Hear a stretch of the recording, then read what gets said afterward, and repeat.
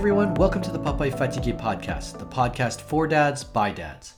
Today's episode is part of our Musings on Fatherhood series.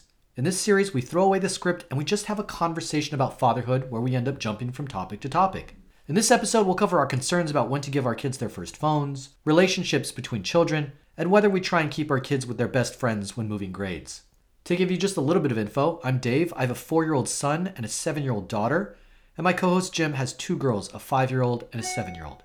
Okay, let's jump right in. So yeah, I mean, with my daughter, I think the challenge at this point is as, you know, she sees how things are different in our family. And they could be really small things, like I don't buy juice. I mean, I know it's a small thing, and maybe it's a petty thing, but I'm like, I'm sorry, you don't get juice yet. Like, It's just not a thing. And she's like, well, these kids get juice, and, you know, this kid gets juice every day, and, like, this other kid's bringing candy. I'm like, you don't bring candy to school either. Right? There's small little things, and I don't fault parents for doing it. But I'm just kind of like, you know, well, that's fine for that kid. We just do things differently. Yeah. But now that I think about it, I feel like I need to make a greater effort at saying, at making sure she knows that I'm not judging the parents, right? That's the parent who's doing something different. It's not because they're a bad parent. It's not because I'm a good parent. It's just we do things differently, and there's nothing bad or good about that decision. It's just, you know, it's just different. Because I don't want her to think like, okay, well, just because that kid gets juice, like their parents are terrible parents and their kid's gonna have cavities, right? That's not the message I'm trying to send here. It's just that at this point we're not doing that. It becomes a slippery slope of like, okay, well, you know, now do I have to buy juice all the time? And it's funny, like my wife brought back, she was at a friend's house who gave her a few Snapple bottles, and it was like Christmas at our house. Like, it's like, juice! And like every day they're like, juice! And, you know, so I guess maybe because we don't buy juice, right, we're creating that sort of reaction. Right. But yeah, I think there's something in it that I have to provide that sense of like, it's just, you know, those are just different parenting styles. And again, there's nothing wrong with what I'm doing, and there's nothing wrong with what the other parent is doing. It's just we've chosen different things. That's it. No. Well, you know, when you reminded me with the juice thing, and I'm trying to think about how we handle it, we had a clothing issue where my daughter wanted to wear some clothing that my wife and I just thought was inappropriate. And we had to tread a very careful line of like, yes, your friend does, but we just don't do that in our family. You know, we just don't. And tried to keep it very matter of fact and like, some people like blue, some people like red. We just don't do that in our family, you know. Yeah. And it is going to be hard. And the digital thing, the phone is going to be really. You mentioned Star Wars earlier. We haven't seen Star Wars, and I feel like, and I want to show it. In some ways, I feel like it's a kids movie, you know. And it's not. It's not quite that young. Yeah. And we do, you know, we watch a lot of movies, but we're very careful about, you know, what's too scary or what's. I just don't want to have those conversations about, you know, things blowing up and there's people inside. You know, I just don't want to. That seems like a difficult thing to do, but that same maturity is going to creep into their behaviors outside of the home, and I really don't know what we're going to do about a phone. I mean, we've got iPads. I guess the older one has her own iPad that was a gift from grandma, and the younger one has, you know, one of the older ones that we don't use anymore. But they don't. It's supervised, and lately it's been very little. Yeah. But the idea of, you know, my daughter was talking about. I guess it was a watch. She described it, and it sounded like it did all the things like an Apple Watch, but it wasn't an Apple Watch. I know exactly which watch, and I know exactly which kid you're talking about. I don't know which kid it is. Conversation too. The one where it like flips up, and they could like call their mom and dad, and I don't. Yeah. That's one of the things. So and so has it, or you know, this is what I want, and I don't. And I'm in some ways like, I want to be able to. You know, I want the find a friend thing or the tracker thing. I want to be able, you know, put something on your wrist that I can look up and know exactly where you are. Sure. You know, or give you a lifeline if you ever need trouble. You can, you know, you can get in touch with me. But again, I mean, at this age, it's not like she's going to be, you know, at a party or something and needs a ride home. Running around on the town without you. Yeah. I mean, I think what's going to happen is it's going to be, you know, second period recess, and she's going to call up and, you know, are you going to pick me up today? Bring some juice. Yeah, you know, the thing that I am mostly concerned about with the phone, which I think makes it such a tricky issue, is that unlike juice or clothes or something like that, the phone, if everybody has a phone and your kid doesn't, they're going to feel left out, right? Well, Because I everyone's was gonna remembering text each kids that I grew up with. There was 3 or 4 of them that did not watch TV, did not have TV in their home. Yeah. And it made them a little weird, you know. In the playground, you want to talk about the Dukes of Hazzard or Knight Right. Rider or whatever, and they didn't know what they were talking Yeah. about. But in hindsight, as an adult, those are some of the most well-adjusted people I knew, you know. And so there's that's what you're talking about, that fine line of, you know, where's the sort of normal socialization, and where do we draw the lines as parents? Yeah, and certainly, I think the other slippery slope now then becomes, you know, if you do have a device, you know, is now everybody moving onto social media sites, and like that's then now a whole nother can of worms that I'm not. I mean, at this point, our kids aren't even, I think, eligible to be on, you know, Facebook or Twitter or anything like that. Doesn't mean that they wouldn't figure out a way of doing it, right? But yeah, I think that's where things are going to get really hairy, and it feels like those conversations are going to be happening sooner rather than later, and that we are going to be dragged into them whether or not we want to be. And it's likely going to be from families who have 2 kids whose youngest is the same age as our oldest, right? Because that's just how everything goes, right? The older kid sets things up, fights the fight, and then by the time the second kid rolls in, it's like, They get all the all games. right, fine, yeah, it's about, you know, everything, yeah. So, you know, our kids are in, you know, the grade that they're in now. You know, whether or not that's going to start happening next year, it feels like the slippery slope. It feels like the introduction has, like the door has started to crack I know what open you this mean. year. It wasn't something we thought about last year. Yeah, and it feels like it's going to come up much sooner than we're ready for. I mean, in my head, I'm like, we're not going to need to have this conversation until she's 11. But yeah, right. And I think that by the time she's 11, they're probably going to be kids that have had their phone for a couple of years at that point. Yeah. At this point, I don't think we're going to be one of those kids. But yeah, then you have this constant sort of back and forth, and you know, it's I'm not looking forward to that, to say the least. Well, the thing that strikes me about all this is that there's going to be a parallel social situation, right? There's going to be the interaction that you have with friends at school, and then some of those people are going to be having interactions online outside of school that's going to be totally opaque, and you're not going to know what's going on there unless you're part of that conversation. And that's right. You know, that sort of grade school FOMO could be paralyzing. Yeah, and that is almost the only argument I might be able to make for giving her a device before I'm ready. Is simply that, you know, do you want your kid, like, yeah, it's the balance, right, of holding the line because you're maybe concerned about, because it also opens the Pandora's box, I guess, right? It opens the door potentially to bullying and all sorts of things that kids might not do in person, but that they might feel that they can get away with. You know, once they know your handle, then they create, you know, a burner account, you know, and a throwaway account to just harass you, and it's just, yeah, it is certainly not something I'm looking forward to. I know. I mean, I think we've got it on our list of things to talk about, and you know, maybe get Tim in on this conversation too, because it's over the horizon, you know, but it's coming fast.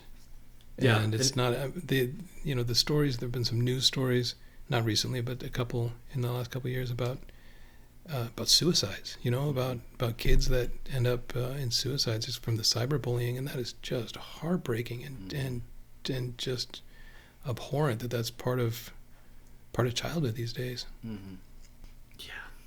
Yeah. No phones today.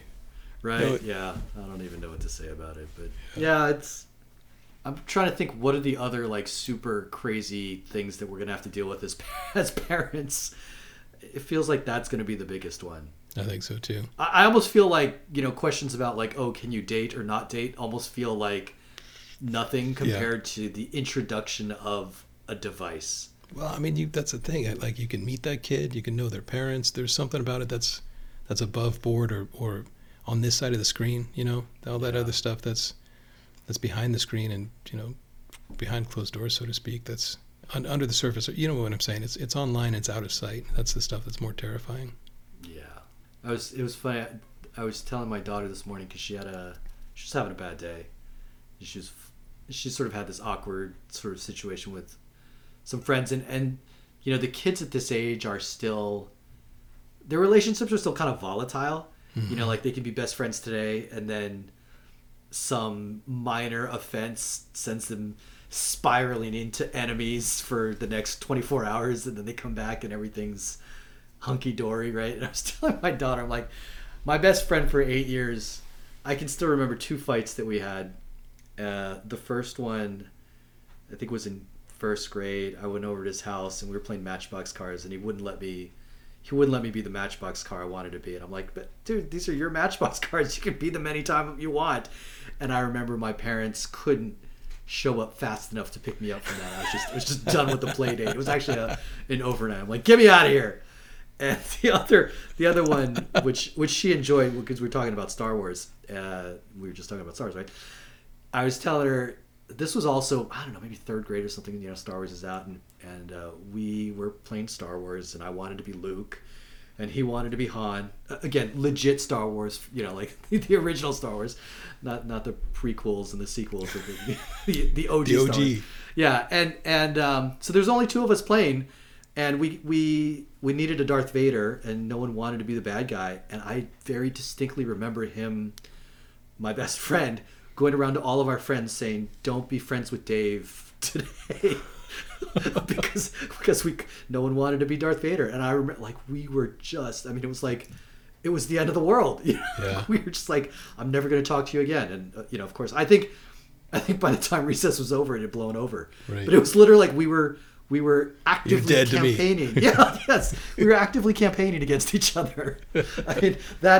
Those are the things that I would prefer we have to deal with than figured out devices. But the other thing I feel like with this age is that they are able to maintain their relationships a little bit more permanently, I guess. When I don't know if this was the same with your daughter, but when ours was, pre-K 3, 4, and even kindergarten, the relationships were purely based on who was in your class. Mm-hmm. You'd make your friends there, and then the next year it was like clean slate. You start all over again. Right. And I'm starting to see the kids developing these threads, even with kids that aren't in their class. And I guess that's good and bad. I have you guys ever sort of interceded to get your child placed in a class or not with her friends, or tried to avoid kids or anything like that? No, we wrestled with that, and ultimately we decided that if things went south and we had intervened, then it was our problem. Like if we tried to arrange relationships and being in the same class or whatever, and then something went sideways, then it was our fault. It was much easier to think the school knows what they're doing. They know how to match up kids and personalities and developmental levels and, intellect and things like that. I'm going to trust that they get it right. And there were a couple of times where, or at least twice then, when we really weren't happy with the teacher that our kid was assigned to, but we bit our tongue and let it go. And it turned out really well both times. They turned out to just be outstanding teachers, great relationships with our daughters. And I'm glad we didn't interfere, and say we don't want her in this class for this teacher. We want her to pair it up with this person. And I think the school had actually reached out to us about that. Do you have any preferences, one way or the other? And I'm trying to remember why that was true, but ultimately we decided no. We're going to let the school. We're going to trust that the school knows what they're doing. It was funny because it never even occurred to me to sort of intercede until somebody, I think I was having a conversation with another parent in maybe first grade. So, my daughter had been at the school for 3 years at that point. And I was like, what people actually do? Like, it didn't even occur to me. Mm-hmm. And it felt clear to me that this parent had been actively sort of moving her kid around mean, at that point, I don't know how much she knew the teachers, so I think it was mostly to sort of maintain certain relationships, that her son was having with other kids. And yeah, I mean, we sort of have never thought about it. And so we had a conversation about it. And I think our sort of mindset is it's healthy for them to be split up anyway, right? To sort of have to, and especially at that age, right? But to have to be forced to make friends every year. But I will say, it feels to me like the last 2 years in particular that her classmates, like, I don't know these kids for the most part. And, I used to do a lot of volunteering in the classroom, so I know a lot of the kids. And I'm like, who are all these kids? And so it feels to me like, actually last year in particular, there was only 1 or 2 kids that she had been in class with. And having gone on the first field trip of the year last year, which if anybody has the opportunity, I highly recommend going on field trips because you can see kind of the interactions. But it was interesting to see the cliques that had formed so early on. I mean, it was clearly there was a big group of girls that had known each other. I mean, it was, I don't know, 5 or 6 girls that were all in this one big clique. And then my daughter and a couple other girls, there was one girl that kind of went in and out, and also kind of just seen the boy cliques and everything. Because at this age, there's still a lot of sort of gender separated cliques. But yeah, I mean, I've always felt like it's been important for her to have to restart. And I mean, that's the parent in me, because I remember when I was at school, you would always wait for the list to come out and, hope that you're in the same class with your best friend. And I actually had been in the same class with my best friend for, I think, 8 out of 9 years. And my parents never intervened. And I don't think his parents did either. I think just somehow statistically speaking, that should not happen, but somehow we ended up together the whole time. And I think it's important for her to have to learn to make those friendships. But as I'm seeing, the downside, of course, is that if there's already a lot of existing cliques when she shows up, it can be difficult to break into those cliques. And sometimes the clique can be just 2 kids. And with 2, if one wants to exclude your daughter, that's tough versus a clique of like 5 or 6 or 7, where if one person wants to exclude, there's still a bunch of other kids within that circle. And so, I feel like I'm kind of noticing some of that, but I think that still ultimately that lesson of having to sort of reestablish those friendships, or sort of on the positive side, to maintain friendships even though you're not in the same class. Right, exactly. Yeah, is important. One silver, the other's gold, right? Keep the good relationships, will make more relationships. And I think you're talking about being in the class with your best friend, and do I want to intercede, as you said, to make sure that happens? And I don't, because I'm not suggesting that they'd be codependent, but if you're in a relationship with with a special friend and you're in a class with 20 strangers, I would be very drawn to spend time with that kid, and not only, not in a monopolistic kind of way, but it would be an easy crutch to not have to, as you say, go out and make new friends. And why not? Your best friend. It's funny because we try not to use that, but if somebody's got a best friend, that automatically means that the other friends aren't. And so in a weird way, it's exclusionary. But there is such a thing as a best friend, right? You had one, I had a best friend growing up, and to have that person in the class, may work out like I just said, or have them in a separate class. They keep that relationship. They're not tied down to it, so to speak, and could make new friends. I think that's better. I think that's a better way to go. And my older sister's a military brat. She moved all over the place before, she was in 6th grade or so, 5th or 6th grade. Thankfully, my brother and I didn't have to do that. But I think it gives somebody some social skills that you wouldn't have otherwise. I'm sure it was painful for her at the time, but to have that's learning that skill of making new relationships, every year, I think is valuable. As I look back on my higher education, college, grad school, I always felt like I don't know if regret is the right word, but if I had to do it over again, I feel like I would have tried to make more relationships. Like I feel like I kind of, you make a lot of these relationships your freshman year or whatever, if it's grad school first year, and then those are kind of the ones that you stick through for the next, whatever, 2 to 4 years. And I do look back on that thinking, I probably should have tried more to make more friends. And I think maybe this is in part in a sort of a reaction to that of saying, hey, I think that's a valuable skill, maybe one that I wish that I had done more. And I don't know that I've ever thought about it actually until I just said it in that way. But yeah, I mean, it's almost, I don't know, I think it's in line with a lot of these life skills that we just try and teach our kids, right? Is that that's what's going to happen. And I think also just generally speaking, right, there's always this transition when you leave, in particular, education, to figuring out now how to make friends. Because education, there's sort of an easy, you've got classes or extracurriculars and whatever. So that's among the easiest. And you don't really recognize that until you're out on your own. And especially if you've moved away. So like I went to school on the East Coast, and certainly from college, nobody moved back here. And I don't even know that I had any friends from the West Coast in college. My school was predominantly East Coast kids.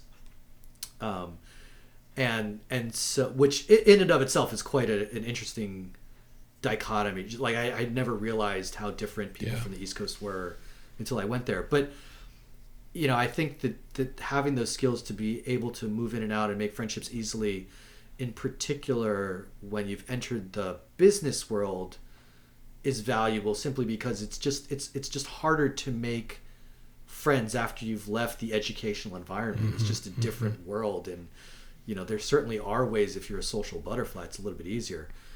But if you're an introvert, or sometimes you just don't have the avenues, and maybe you work at a small company, a startup, or maybe you just work for a bunch of people you don't want to know outside the office. And so the question then is, how do you make those friendships? And so I think it is, again, one of those life skills that hopefully they'll be a little bit more prepared for, just simply by the fact of having had to jump in and out, when they were younger. I remember somebody told me when I graduated college, they said, this is the last time that you're going to be surrounded with a group of your peers until you're in a retirement home. I mean, when you're in school, everyone's the same age, you're doing the same things, you've got something in common, you're going to the same school, probably doing the same activities. And then you're right. I mean, that's a whole other topic. How do you make friends as an adult? And that's a skill that you don't realize you have, or you need, or it even is a skill until you need it. Yeah, like everything, right? You got to practice, and you got to apply, and hopefully this lays the groundwork for that. The payoff will be in 20 years from now. We'll ask our kids in 20 years, how did that work out for you? We'll see if we were right or not. We're playing the long game. Right. We hope you enjoyed this conversation about parenting. If you'd like to support the podcast and hear more discussions around fatherhood, please subscribe and drop us a review. If you have any questions, hit us up on the Facebook page, facebook.com/Papa est Fatigué. That's PAPAESTFATIGUE. Thanks for listening.